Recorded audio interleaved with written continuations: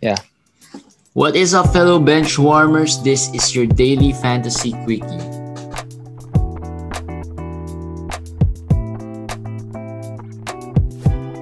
What's up, guys? It's week 12 daily fantasy quickie. Start of week 12. Ano ba ko? Panalo ba? Last week. Panalo naman last week. Okay naman. Last week okay.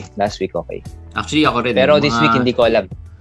Yung mga FBW teams ko medyo humahataw eh. Medyo not bad eh. O yun. Yun ang Pero maganda. pero yung iba, may mga 1-8 ako eh. May isang 1-8 ako. Pero okay lang. May 2-7. Yun ang iwasan natin. Mga 1-8, 2-7, yun ang mabigat eh. Oh, so, like this week, I'm not sure kung paano kasi I lost Embiid nga in that league. Na sinasabi ko. Pero medyo bad start. puhunan ka na eh. Hindi, kasi sa league na yon, number 1 gets money back eh. So, okay. Top so spot. medyo big deal din yan. May incentive. So, let's see. So, storylines tayo, guys, and madaming stories this week. Today actually. Dami. First, pag-usapan natin KD. May update, injury update. 1 to 2 weeks daw. 1 to 2 weeks pa, and then mag-MRI. MRI, tapos kung okay, 1 to 2 weeks. Yes. Yes. So, medyo malapit na, pero I'm sure KD owners are very frustrated already. Pero it's not surprising. It's not surprising. Gulat ka pa ba? Oo, medyo. Kasi, actually kung isipin mo, halos kalahati ng season, wala na eh, no? Hindi, ang injury niya is hamstring eh. It's not knee or, Hindi, pero tricky ang hamstring ah. Yes, but ang dami na rin na-injure ng hamstring na hindi rin tumagal ng ganitong katagal. This injury is like, parang fracture na to eh. Parang 4, 5, 6 weeks. Parang tagal na niyang wala eh. Kailan pa ba siya last naglaro? Hindi, diba? kasi sunod-sunod eh. Pero ang tagal. Sobrang tagal na nga. Too long na yung... Siguro may 3 weeks pass. Hindi, more than. Kasi before All-Star Week, mga naka 2 weeks na siya dun eh. Yun. Ngayon, di ba? So parang magpo 4 weeks na siya eh. So it's already a big injury na eh. Ang nakakainis dun is hindi siya ganun. Like they didn't say na he's out for 4 weeks or 5 weeks. So hindi as an owner, hindi ka emotionally prepared. Di ba? Yun yung point eh. Minsan pag prepared ka na out na for 6 weeks si Anthony Davis, parang sige, after a while, tanggap mo na. Pero ito parang Jaren Jackson situation. Yun. Exactly. Pero worst to kasi he's your first round pick or early second round pick, di ba? So medyo malaking investment. Hindi ko nga masabi kung worst o hindi. Kasi si Jaren Jackson sobrang worst din nun eh. Hindi, pero ito na lang. Baka tayo dyan, Jeremy, baka mabash tayo. Hindi, feeling ko worst pa rin.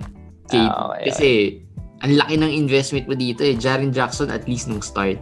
Hindi naman siguro dinraft yan at the 4th round. Round, true. Diba? So yung investment mo at least lower. Pero merong mga nag-draft high, mga 5th siguro. May mga nag-5th. So yun, medyo masakit din. Yun, medyo masakit. Pero still, wala. Ganun talaga. So KD is probably another 3 weeks siguro. Hula ako dyan, mga 3 weeks pa. Pag 3 weeks pa, halos playoff ka na nun. Hindi mo na talaga napakinabangan. Wala no? Wala talaga. Ang sakit nung KD situation. Speaking of that same situation, ito, Anthony Davis, may lumabas na article. Actually, ito naman, speculative lang. Speculations lang. Or somehow rumor siguro na he'll be out another 3 weeks. And then, which is actually hindi surprising. Nabanggit nga natin, mga 2 weeks, diba? And then after that, most likely, staggered playing time. Yung tipong minutes restrictions, no back-to-backs, ang daming limitations. Which is expected. Medyo ine-expect na natin. I think other AD owners medyo ine-expect na rin yun eh. Yung 3 weeks, yung sinabi ko sa article na yun is mostly about trades eh. I think ang pinapoint out nung writer na yun is that the Lakers are looking for a big, which they are. Drummond and Whiteside na raw. Because they're preparing for Anthony Davis not being there for 3 more weeks. So hanggang feeling niya hanggang April pa, parang ganun. Yeah. So that's speculative, but I would agree with that. That is a possible scenario. Speculative, pero it's not improbable. Yes. So parang roller coaster yan kasi the other day parang may article naman lumabas na parang malapit na. So ngayon ito naman. So ano ba talaga ang situation? I think somewhere there. I think April is more realistic now kung kailan siya gagamitin kasi they've been winning enough games, I think, to keep them afloat. Yes, actually, yun yung surprising rin for the Lakers. They're still one of the best defensive teams. And yung injury ni KD pala, sinabi na nilang may Achilles part. So yun ang big. Siguro kung meron kang kukunin KD sa to? Or AD. Okay. AD, Anthony Davis. Kung meron kang makukuha sa article na yun, it's more of like it's the calf, but the Achilles part is also affected.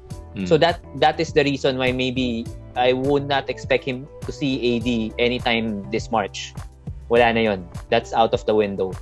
So April na siguro. Wala na. You should Malaki ang tawa ni Jeremy kasi naisip niya yung Gobert niya kahapon 28 rebounds.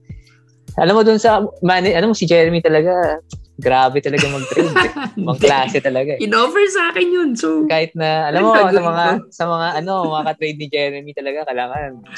Hindi, ang dami ring mistrades ngayon. Kita mo sa mukha ni Jeremy pag sabi na, April na. Hindi, masaya lang ako daw. Pero ang problem ko, yung isang league natin, AD din ako doon eh.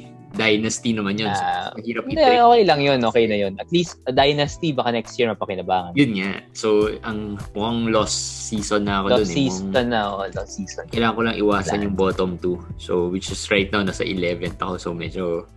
Tapos ang dami ko pang injured. So, medyo... hirap nung situation doon. Bottom 2 sa amin, guys. Extra charge. Extra, malaking extra penalty. charge. May penalty. Hindi kasing laki nung kay Mo. Additional 3 Sa atin, ilan ba additional? 1.5? 1.5. Additional 1.5. So, additional 1,500. Yeah. Malaki na rin. Malaki rin. So, kay Jeremy, wala lang yun. Pero... Malaki yun. Sa iba, malaki. Last year, bottom rin yata ako eh. Doon sa league na yun eh. Last year, bottom ka doon sa isa. Alam mo, sobrang malas ko talaga doon sa dynasty na yun. This year, I felt good doon sa team ko. Pero, malas pa rin eh. This year, I drafted think injuries better. Din? This year, I drafted better compared to past years. Pero, you're not there naman eh. You're not in the bottom. I think malapit na. There naman. Malapit na. May pa eh. Sino pa ba yung mga out doon? Dami ko ring out doon eh. Anyway, that's the AD speculations. And then John Wall. Ito, isa pa to. Ito naman. Itong John Wall, pwede na ba natin to i-classify na at this point in the season, lost season na for Houston. Mukhang nothing to play for. And then with this news na meron siyang something sa knee scope ba yun? Knee scope, yeah. Pwede na bang masabi na he is getting close to that Kevin Love level? Oo. Dati pa naman eh. Hindi. I mean, at least nung start, nakakalaro siya. And he was playing well. Yes. The thing here is John Wall is still gonna play. That's what they said. He's still gonna play. It's just that he will need that procedure. Sabi nga, anytime after pa naman. But anytime you need that procedure, it means na you're playing through an injury. Yeah. So, a matter of time before they shut him down. That's just it. So, gamitin nyo na lang siya hanggang sa time na magagamit nyo. But if he's not gonna play pa, like sabihin nila, rest pa for 1 week, 2 weeks. If you want to drop him, I'm not against that. It's not really worth the headache. Yeah. Holding on. Yun yung akin na, holding on to him is not worth the headache. So yun, if you can, malamang may magtatanong yan, do I drop John Wall? Yan naman lagi yung mga questions eh. Kung marami kang injury, hindi siya worth na stash. Kasi you're looking, kunwari, you're number 1, number 2, number 3, you're in the playoff. Marami kang injury, hindi mo gagamit si John Wall sa playoff eh. Feeling ko. So, ba't pa siya sa stash? Yep. Diba? Pero kung isa lang ang IL mo, siya lang. Di... Okay lang. Diba? Okay lang. Pero if may na-injure ka dyan na kahit na low-end or mid-round player or medyo yung mga tipong 10th round player, ida-drop ko na siguro si Wall for that. Yes. Kahit I'll be ganung okay with level lang, kahit mababa lang, especially if medyo 14-team league ka. Yun ay kung hindi siya lalaro sa next games Kasi hindi ko alam yung status Parang may nabasa ako kanina na he's gonna play through it already. So, if he comes back the next game, di syempre use him pa, don't drop him. Pero like if the next game... Hindi, wala pa naman siya sa IL Nasa IL. Okay. Parang wala pa yata Hindi ako sure, pero if wala pa siya sa IL, maybe you should wait na lang to see. Baka kasi maglalaro pa naman talaga. Oo. Wait for the next game. Kumbaga, pigain nyo na kung ano kayang pigain. Yes. Kay John Wall. Kasi una, hindi mo na rin na matitrade. I highly doubt matitrade mo pa yan. Wala na. Diba? Unless mga newbies ang kalaban nyo sa league nyo na talagang hindi alam yung situation. So kung wala kung just in case man na nag-decide sila na he will shut them down, drop nyo na lang, diba? Wag na kayong wag na kayong kumbaga mag-isip pa. Alright, another headache player natin. Al Horford. Al Horford. May nagtanong lang din sa group. Okay. Kung ida-drop na pa kasi he's going to be he's going to be rested tomorrow again. Hindi siya back-to-back diba? Kasi may one day before So, it's a new thing. Wala silang back-to-back coming up pero mare-rest siya. So, ang sabi, he was just rested the day before. The game before. Yeah. So, this is something na nag-speculate yung mga tao na maybe the way I see it is there was lots of trade rumors with Horford. So, baka they're trying to protect the asset. They don't want it to get injured before a trade happens. This is March 16. March 25 in trade deadline. So, you have to wait for maybe 1 week more bago mo malaman if matitrade siya or hindi. Yeah. So, kung matadrop siya, do you drop him? Ako, hindi muna. I'll wait for the trade deadline. Kasi if he gets traded, sayang yung drop mo, diba? He's a very useful player naman if hindi siya ma-rest, diba? So, if you are... at this point, na lang dyan it's always a question of still if you're at the top or if you're at the middle or if you're at the bottom of the standings, diba? Pag medyo may fighting chance ka pa and then very crucial tong si Horford, I think pwede mo pa i-dangle niya into a trade package mo into a trade Kasi if he gets traded, yung value niya, hindi naman siya katulad ni John Wall na wala na talagang kukuha. Si Horford, meron pa yan, pero hindi nga lang mataas. And get some clarity din siguro with the situation. Like, baka naman talagang point mo rest lang lang. dyan, if na-trade yan, jackpot yan. I mean, especially on a team na medyo contending kasi hindi naman to pa rin naman performer pa naman si Horford He's been good when he's playing. Yes. With the Thunder. Correct. So, hindi siya yung tulad ni yung favorite natin na sila Marcus na when he was playing, he wasn't good at that time. Pero pareho sila can be better after the trade deadline. Pero kung hindi siya ma-trade sa trade deadline, yun. I think you have to be prepared to trade him already or drop him already. Yun. Kasi the Thunder, their coach have said that the management has given them an parang order to really use develop the young players kasi they are not losing enough. So siguro parang ano pa ba gagawin namin? Ang hirap maging coach nun, no? Hindi, I mean, ang record nila is not bad Tapos pinahinga nila yung lahat ng starters nila. Nanalo pa rin sila. Hindi, so, parang, yun nga yung mahirap As a coach, how do you do that? Diba? Hindi, kaya nga sabi nila you don't lose purposely, but if you don't play your best players, then the losing will be a factor of parang automatic. Eventually. Pero nananalo pa rin sila So parang kasi that could say a lot about the coaching din. Yeah. So diba? mali si Sam Presti. Chose the wrong coach. Diba? Kasi if everyone says you're a bad team pero you're still winning, that means there's something within that team. Or the young players are really good. I mean, better than they expected. Plus, diba? Pero again, still, as a team pa rin, you play as a team So, I think it's still the coaches who will get credit dapat doon. Kasi, these are sino ba itong mga players na to other than Shea? Parang wala ka namang kilala dyan And maybe Ford, yun lang. The others, wala diba? That's not speaking on fantasy terms kasi sa fantasy wala man talaga tayo pakialam kung manalo sila o hindi. Basta gumagawa sina Pokusevski, sina Moses Brown. Pero yan, wag nyo na i-drop yan. Moses, Pokusevski. Oo nga eh. Ano pa ba? Si May mga Maledon. Moses pa ako nakikita. Ano ba ngayon? Okay, imagine. Napatingin ako sa date eh kasi may nasa waiver si Moses Brown eh. Moses Brown, si Pokusevski, saka si Maledon. Na-drop ko. Kailangan gamitin. Kailangan gamitin na. Kamali ako na kailangan kunin. Anyway, another player na injured naman today lang, Marvin Bagley. Oh, this one's bad. This one would probably take weeks kasi fractured hand to eh. Anytime you hear na he's not gonna come back because of hand issues, it most probably will be a fracture. So even before they parang ano ba to? News, parang ano yata to eh. Parang Nurkic eh. Oo eh. Parang fourth something metacarpal whatever. Yeah. So parang matagal to and could be parang a season ender. Steph Curry to. Could be a season ender. Could be a season ender. And that opens up some value with Sacramento. But Bagley, I will be okay to drop. I'll be okay to drop. You can wait for the diagnosis. As no, but for me, if it's 3 to 4 weeks, kahit 3 to 4 weeks lang, he's not worth the stash if you have injured players. So it's okay to drop for me si Bagley. Fractures are always tricky and the Kings are not going anywhere. So yun. Sayang no kasi medyo maganda pa naman ginagawa ni Bagley this season at least. Yes. Not bad. Tama. Good news naman tayo. CJ McCollum will be back na raw.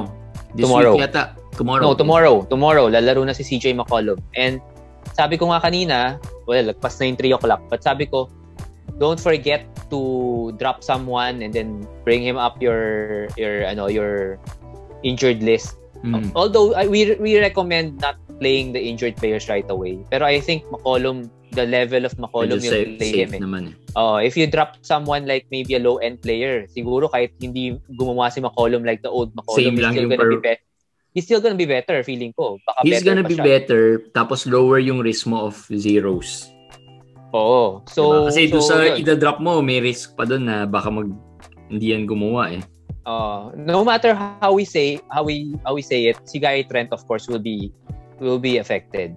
Now, don't drop Gary Trent, but he will be affected. Parang si TJ McConnell, kasi marami nagtatanong kay TJ McConnell singit ko na lang rin. With LeVert coming in, the second straight bad game na ni McConnell, people are asking, may 16 teamers na nag-ask should they drop McConnell. Sabi ko pag 14 to 16 team, I wait for 2 to 3 more games. Pag ganyan pa rin na laro ni McConnell, then that's a pattern already. Hindi, ganito na lang isipin nyo. If you will drop, who will you add? Is he going to be any better than McConnell or Gary Trent? Kasi if hindi naman, or medyo malaki rin yung risk mo, then might as well hold on to McConnell and Gary Trent. And then, tingnan mo na lang. Kasi Gary Trent could have some value pa rin naman off the bench eh. For deep leagues For 14 teams, yes. Kasi usually he's the first one off. Yeah. Diba? First or second, at least nandun siya. Hindi siya yung tipong 10th man off the bench naman eh. So, may value pa rin yan. So, yun. Watch na lang to see ano yung magiging rotation in the next few games. Tomorrow might be hindi yung magandang gauge kasi first game back. Pero siguro habang tumatagal, makikita natin. Alright, big risers, of course. So, pagka wala ni Marvin Bagley, we have Richaun Holmes and si Harrison Barnes. Si Holmes has been playing very well. Very well. I mean, grabe. Ang init ni Holmes. Kamunti ko na matrade. Wag. Saka si Holmes, whether they tank or not, wala na silang center. They're not gonna play wide side anymore. So, Holmes will be safe. Yeah. So he's okay. Si Harrison Barnes lang, sabi ko, for the short term, he's gonna be getting a bump, getting a big rise. But pagka tumagal, yun nga, sinabi ko kay Jeremy, yung possible trade. Hanggang ngayon, ang dami ko na naririnig na parang Boston and Harrison Barnes. So that's something to look forward. Kasi big riser siya ngayon, pero pag matrade siya sa Boston, baka maging sawi. So parang pag ganun yun. So tingnan natin. Yung team ko may Gary Trent and Harrison Barnes and the same. Ay nako, masakit yun. Pag matrade pa si Barnes. Wala may gusto. Yun nga, yung masama. Walang may gusto.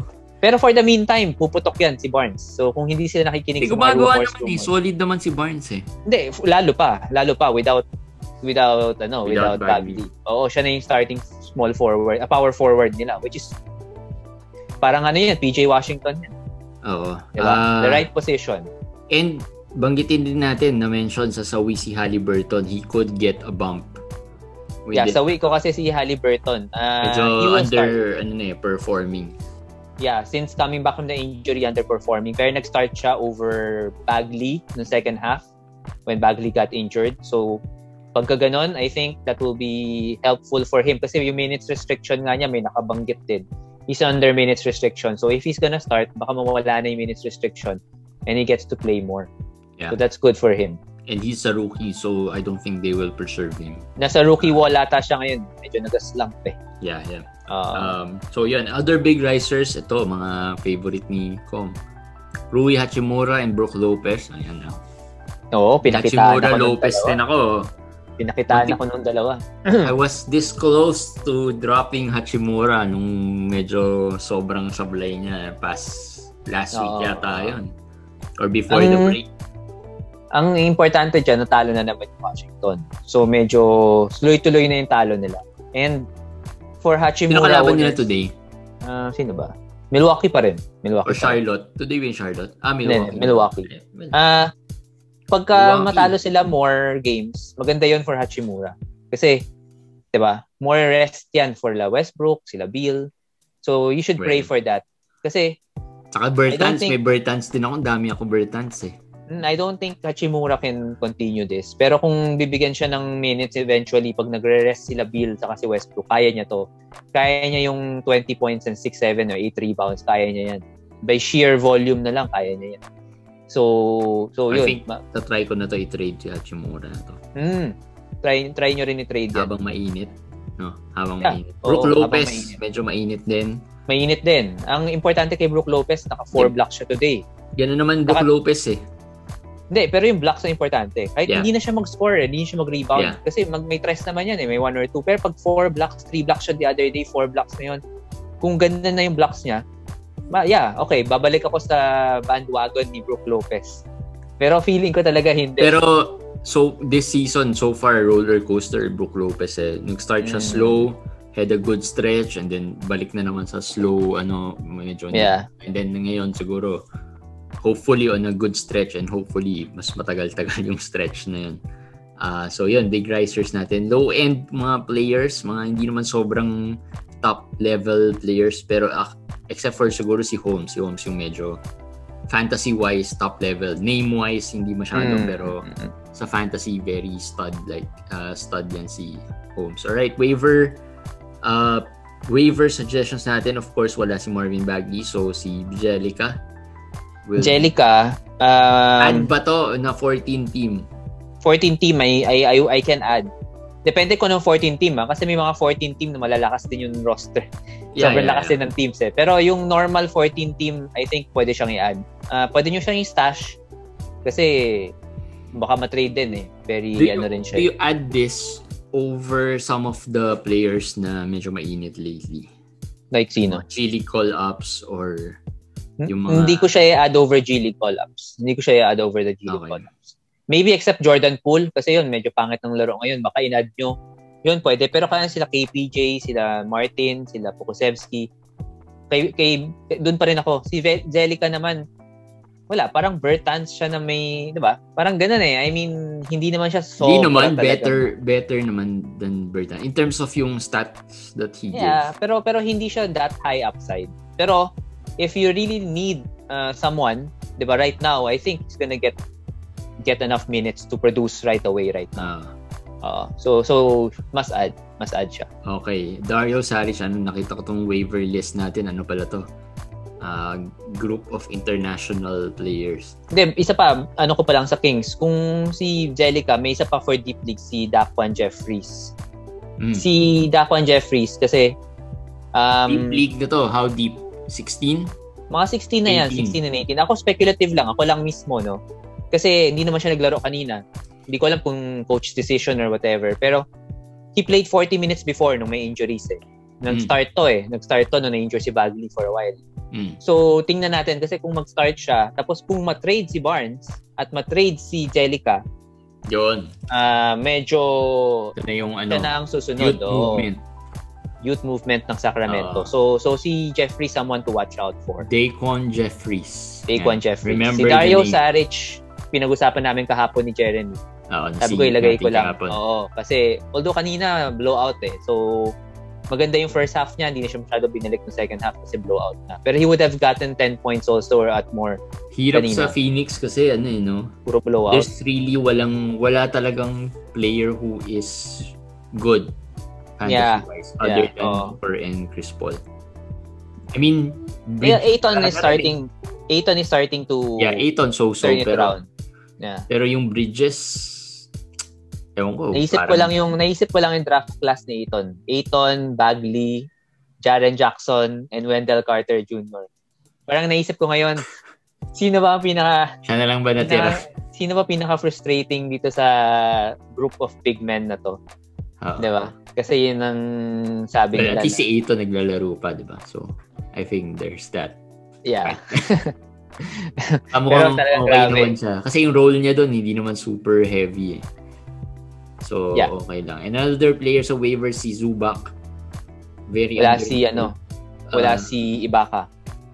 So, nag-start ba siya today? Hindi. Nag-start siya today. Tapos, hindi natin pag-usapan. Si Marcus Morris is now the starter over Batum. So, hindi siya waiver. Siguro more of big riser din si... Ewan ko, kung nasa waiver nyo pa. Kung nasa waiver nyo, kunin nyo. Kasi sinabi ni Ty Lue na it's gonna be the permanent situation going forward. Kung nasa roster si Markieff, mas dapat nasa roster si Marcus. And ang maganda yung explanation ni Ty Lue. Sabi niya, this is permanent because I need Marcus Morris to get his confidence and to start his game, get his game back. So talagang for him, gusto talaga nila siya i-feature. So I think he's a trending up player, si Marcus Morris. Saka si Marcus talaga pag he plays well, he plays really well. Yeah. And fantasy-wise, maganda yung contributions niya. Yes, tama. Hindi siya yung tipong scoring lang or 3 points lang. Hindi siya ganun Si Zubac, whenever we say na he's in our trending up or the next game, lagi nagbibigay ng 2 points, 3 rebounds. Lagi ko napapansin yan Pero, I don't know if Ibaka will play the next game. Kasi pwedeng bumalik na siya. Minor lang at ng injury. Pero I think this week, at least, medyo maganda yung matchup ng Clippers. Medyo mahina yung mga big man. Like Atlanta, Charlotte, medyo mahina yung mga kalaban nila. So I think, even with Ibaka back, baka Zubac will have a good week. Hopefully. Kasi may mga ganun nga siya. Ito yung question ko. At this point, would you rather have Zubac or Dwight or the Sixers replacement or any of the G League centers or even Stewart, Isaiah Stewart. Kasi yun yung mga may init ngayon ng mga players hard to, 'di ba? Napag-usapan natin these centers, Moses Brown, Stewart, they parang meron silang similar stat set that they can give you which is blocks, steals and rebounds. I like Zubac more than Dwight. I like Zubac more than Tony Bradley over those players. Pero siguro kung Moses Brown, kung yung mga Isaiah Stewart or Patton, lang ako, matter of preference nyo, but I can see that you would choose Moses over Zubac. Actually, I might do that. But I can see other people who say Zubac ako kasi at least kasi medyo you know what to get. Yes. Ang kay Zubac kasi you know what to get already. So pero ako hindi, Moses ako. Gumawa, medyo matatanggap mo na. Oo. Pero ako Moses ako, ikaw ano ka? Baka hirap no? Patton, Stewart, Moses, or Zubac? Direct mo sa akin yung tanong, ang hirap nga Hindi, ako sinagot ko Ako talaga, I'll go with those 3 over Zubac. I'll go with those 3. Kasi go with ako I like Stewart a lot. Good game today. Good game din today. Not bad, diba? Saka over the past few games, medyo good game na siya with very limited minutes pa lang Yes. So, he's starting to get it really. So solid naman siya kasi he contributes sa block. So he doesn't hurt you rin too much, diba? Hindi rin pilit. So I like Stewart. I think yun yung talagang pinaka ko. And then maybe Zubac next. And then siguro si Brown. Si Patton, I like his game pero takot ako kay Wood pagbalik. Yeah. Tama rin yun. Yung Paton ang pinaka medyo iffy ako kasi kay Wood nga the situation. Oh, actually, yung Brown medyo ano rin ako if it's not a really bad player na ito-drop ko, baka magdadalawang isip din ako Kasi Bazley's out, 'di ba? So baka bumalik rin 'yun. Hindi naman matatanda yung mga Bazley na 'yan Bazley will come back eventually. 'Di ba? So bata rin yung mga 'yan So they would still play them. Pero kung mawala kasi si Horford, yun, si Horford. Yun na. Big deal na yung kay Moses. Hindi, si Roby pa. Kaya yun. I mean, Moses Brown naman, 20 pa pala, nakalimutan natin si Roby pa. Isa pa. 20 to 25 minutes lang naman ang kailangan ni Moses Brown. Although low end lang rin naman ang ginagawa niya ngayon. Siguro 12.5 rebounds, a steal and a block. Pero that's okay already. 12.5 rebounds, that's like 11th round player na yun. That's okay already. Kasi si Zubac naman, the efficiency of Zubac allows him to go higher Go higher than the 11th round. Yun ang difference nila. You have to be careful with Moses Brown. Pinag-uusapan natin si Moses Brown. Bulok mag-free throw to. Bulok mag-free throw. Actually, lahat ng sinabi natin, karamihan doon bulok mag-free throw. Pero si Moses Brown takes a lot of free throws and he misses a lot. Nagka-hack Moses yung mga G League teams So, mag-ingat rin kayo dyan. So, wag masyadong marami dyan bulok talaga mag-free throw. Kahit na si Patton siguro better ng konti kasi tumitres yan. Siguro pwede natin sabihin they're in the G League for a reason. Kahit si Isaiah Stewart, hindi rin naman magaling. Pero walang volume, di ba? Yeah. So yun, those are the waiver pickups. So we players natin, quickly lang, Nerlens Noel, ano na naman, Goose Eggs today. Goose Eggs, 0 out of 0. 19 minutes. Yun yung worst. 19 lang, 0 out of 0. I really don't know what's happening. Bakit ni one attempt wala at bakit 20 minutes lang? Marami nagsasabi na the-drop nila si Noel. Ako, I always tell them, wag nyo pabalik i-drop. na rin si isa ako doon sa nagtanong sa'yo kung ito-drop na ba si Noel. Wag muna guys. Pabalik si Mitch Robinson pero wala akong pakialam kung bumalik si Mitch Robinson kasi 20 minutes lang rin naman nilalaro ni Noel, 20 minutes lang naman nilalaro ni Mitch. Hati lang naman talaga yan Bumalik lang sa timeshare. Alam mo bakit? Kasi nandiyan si Taj Gibson. Ito naman. Naglaro ba? Naglalaro na si Taj Gibson Kaya syempre, si Tibbs, doon siya sa doon siya sa player niya. Favorites. I'm just disappointed with Noel ngayon. I don't know what's happening. But wala, pero don't drop yet. Don't drop. Wala rin naman kayo mapupulot Pero do you drop it for Moses Brown? Ayan, hindi pa ako muna. Stewart, hindi rin. Kasi, for me, best case scenario na mga yun, parang Noel din. Parang similar for me. Similar. Or LaMarcus. Uy, si LaMarcus pwede. Nag-iiba na ako kay LaMarcus kasi habang naririnig ko yung mga rumors parang natutuwa ako doon sa mga teams na yung mga nag-drop na kay LaMarcus. Actually, ako na-drop ko na na-drop mo na? Dun sa wala naghahabol ako So I need warm bodies. So kailangan ko i-drop. Tama. So, Miami is very kung makuha ng Miami yan. Alright, last segment of our daily quickie is the trade analysis. Ito, maganda tong trade analysis na to for the reason that may nag-message sa atin. Kino-contest niya, nainis siya dun sa league sa Vinito tong trade na to. Ayton and DeAndre Ayton and D'Angelo Russell for Miles Turner. Tapos na veto. Sabi ko, I would understand kung bakit na veto yan because of D'Angelo. But D'Angelo is coming back. Yun nga. Pero sabi ko, in terms of fairness, pwede naman. Pwede naman. I mean, hindi siya veto ba? Ano bang veto? Veto dahil lugi. Sino? Sino ba lugi dyan? Walang sinabi.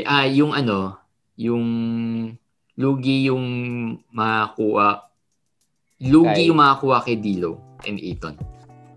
I won't say that. Kasi D'Lo is coming back Kung one-on-one Ayton for Miles, pasado pa nga yun I mean, don't look at the rankings pero pag pwede nyo sabihin, Hindi ko alam kung pwede ko sabihin yung exact words nung isang nag-veto Baka kasi malaman Pwede ko sabihin.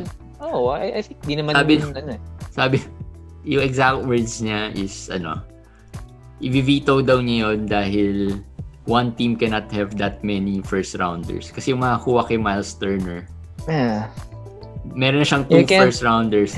Sabi ko, hindi valid reason yun. Hindi valid yun. I mean, if you play in a league like that, kaya I don't like to play in a league like that. Atin. Unang-una, Miles is not a first rounder. I don't know what yun, is right sabi now. ko sa kanya. He's not a first rounder anymore. Okay, number 1. Number 2, so what if he's a first rounder and the player gets him? And then, fair naman yung trade. Diba? So, explanation pa nga, it was, parang the guy needed blocks pero didn't want to lose too much of threes. Or bigay na rin niya si D'Lo. May maganda namang it was a needs-based trade eh. Actually, kaya ako nga natanong sa'yo, sino bang lugi in their opinion? Kasi I could see it both ways eh. If D'Lo comes back, and Ayton just continues this 12 points, 14 points, 12 rebounds, kay 2 blocks, lamang na eh. Oh. Lamang na siya eh. So, I mean, I don't know who the Miles side will add to complete the team, but for this trade alone, lamang na siya eh. So, hindi mo pwede sabihin na lopsided siya. Although, I can see naman if D'Lo doesn't come back, let's say, na wala, hindi na siya bumalik. So, lamang yung Miles. Pero, gamble yun eh. I mean, you base it on what you know right now. And we know right now that D'Lo is practicing. Ang sabi ko nga, I would understand kung bakit may ibang managers would see this as a veto. Pero since nag-agree naman both managers about it and may reason sila kung why they're trading these players, then dapat hindi yan na-veto kasi ano ba naman yun? Kung gusto nila eh. Dapat hindi na-veto yun. For me, dapat hindi. Hindi pa na-veto. Parang they were waiting one vote. Pero it was very controversial in their league. Well, at least from the perspective of those who are trading. Well, yung involved teams. Dahil nga dun sa reasoning. And ironically, it's the commissioner pa who said that. Ewan ko. No comment. Guys. Basta yun na yung comment ko. Nasabi ko na. If ganyan yung league nyo, hanap na kayo ng ibang leagues. Yes, I would suggest that. League mo ba to? Hindi? May nag-message sa atin. Hanapin mo dun sa mga messages. Hindi. For me, kung yun yan ako sa'yo yung mamaya, off the record, sabihin ko sa'yo. Kasi mahirap eh. Mahirap rin kasi you have to think na pinag-isipan naman nung dalawa yung trade. Yep. They negotiated. They wasted time and for the way he explained it to me, na talaga, it was a needs-based. Kailangan ko kasi ito eh. Kailangan ko tong stats na to. And yun yung gusto ko makuha from Turner. And ito yung kailangan ng isang manager. Kaya kami nag-agree on that. Yeah. Mahirap yun. Mahirap yung ganun. Yun. So, yun. That's it for our trade analysis of the day. So, perfect yan. Yan yung pinag-usapan natin on the weekly episode, di ba? Eksakto may lumabas na ganong questions. Anyway, whoever you are, hope you are watching this. Yan. Sinabi na ni Com, medyo mahirap. Leave that league. Next year, wag ka na sumali. Alright? That's it for our Daily Fantasy Quickie. Hope you good luck sa inyo sa week 12 and we'll see you again tomorrow for another Daily Fantasy Quickie. Bye, guys.